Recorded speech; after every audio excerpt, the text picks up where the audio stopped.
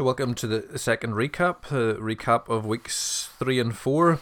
Hopefully you found the first recap from weeks 1 to 2 helpful, informative. Maybe it just piqued your curiosity or led you on a thought, or pattern, or a way of thinking. But we're going to look today at the recap of weeks 3 and 4. If you're not up to date, that's fine. I know over the course of the year as I recorded this, there were lots of times when I fell behind. There were lots of times when you had to do 2 or 3 or even 4 readings in one of the days. And so don't worry if you're falling behind. It's kind of human nature that people will drop in and drop out, but it'll be there. I'll keep putting it up every week. Hopefully you've got it working, and hopefully the per day part of it has been working. I thought, my initial thought at the start of it was that it would be easier to put it up every day, but then you're having to download a new podcast each and every day, and so that's why I did it in the week, and so it's per week, and hopefully that's worked out for you okay, and hopefully you're getting the breaks.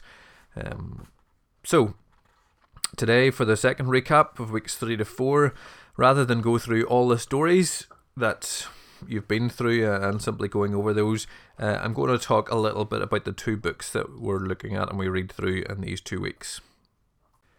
They are, of course, Genesis and Exodus. We've gone from day 15, so week 3, it started at Genesis 19:30 with the birth of Isaac, and then we've just finished off, or you'll be finishing off, the end of week 4, 10 plagues. So we've crossed and finished off Genesis, and so you're another book down. Well done, congratulations. And you're starting into Exodus, which is probably one of the most, if not a very important book in the Bible. What I want to do to start with, though, is we're just going to look at what the 2 words mean. Genesis and Exodus, where do they get the names for these books? Well, and I'm taking this from books that I've read, and again, you can look this up if you want to, or simply come back to me. Genesis, the Hebrew, and it all goes through Hebrew, through Greek, through Latin. Of course, the Bible wasn't written in English. The Bible was written, especially the Old Testament that we're in now, was written predominantly and all in Hebrew. And so whenever they go from the Hebrew into the Greek or into the Septuagint, as it's called, and you can look that up for yourself, or you can ask me about that, which involves a lot of Latin, which I won't be able to tell you anything about. But from the book, it tells us that normally the Hebrew books are taken from the first couple of words in them, and so the book of Genesis, that one of the first words, when it's translated through all original languages, comes out to us as Genesis, or origin, or creation. As it comes, it's actually the origins of creation, and so it's this idea of this is creation, and so that's why Genesis, the genesis of something, the origin of something, the creation, and that's why we have the book of Genesis. Taken from JPS commentaries, which are the official Hebrew commentaries of this, the JPS Torah commentaries, which are written by Hebrew scholars. One of the first quotes it tells us, and that is, Genesis is a book about origins. The origin of humankind, the origins of Israel, and the origins of the unique relationship between God and a particular people. And so the whole book of Genesis, if you keep that in mind, or if you have read through it now, you'll hopefully have got that impression.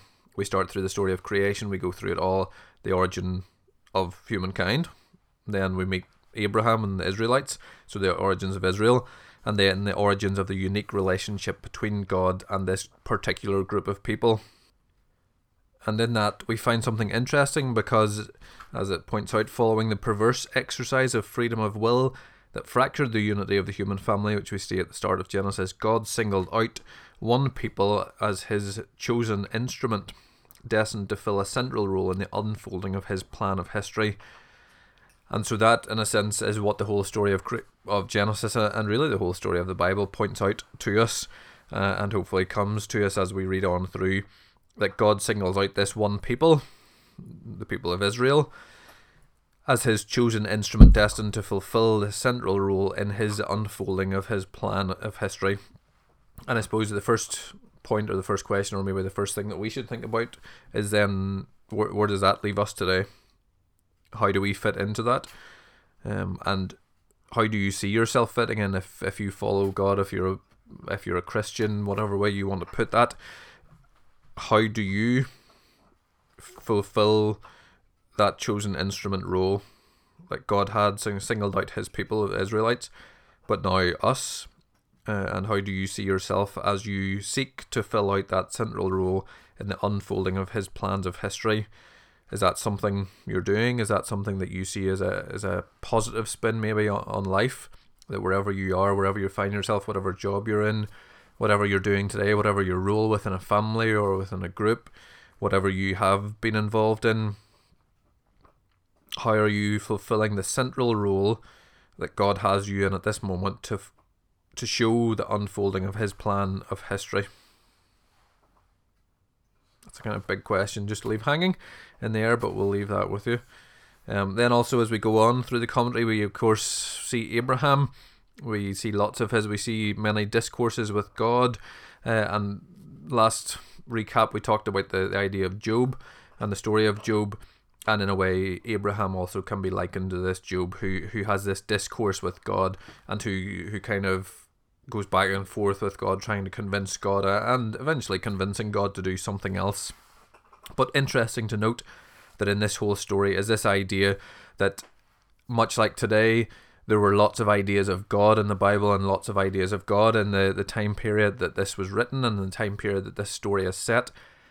And so always these people and Abraham are always thinking of this God from a pagan point of view and surrounded by pagan nations.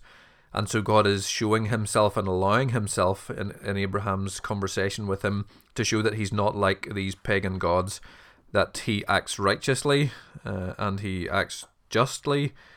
And this is something that the pagan gods didn't do, and that they didn't listen. They didn't have to act righteously or with justice.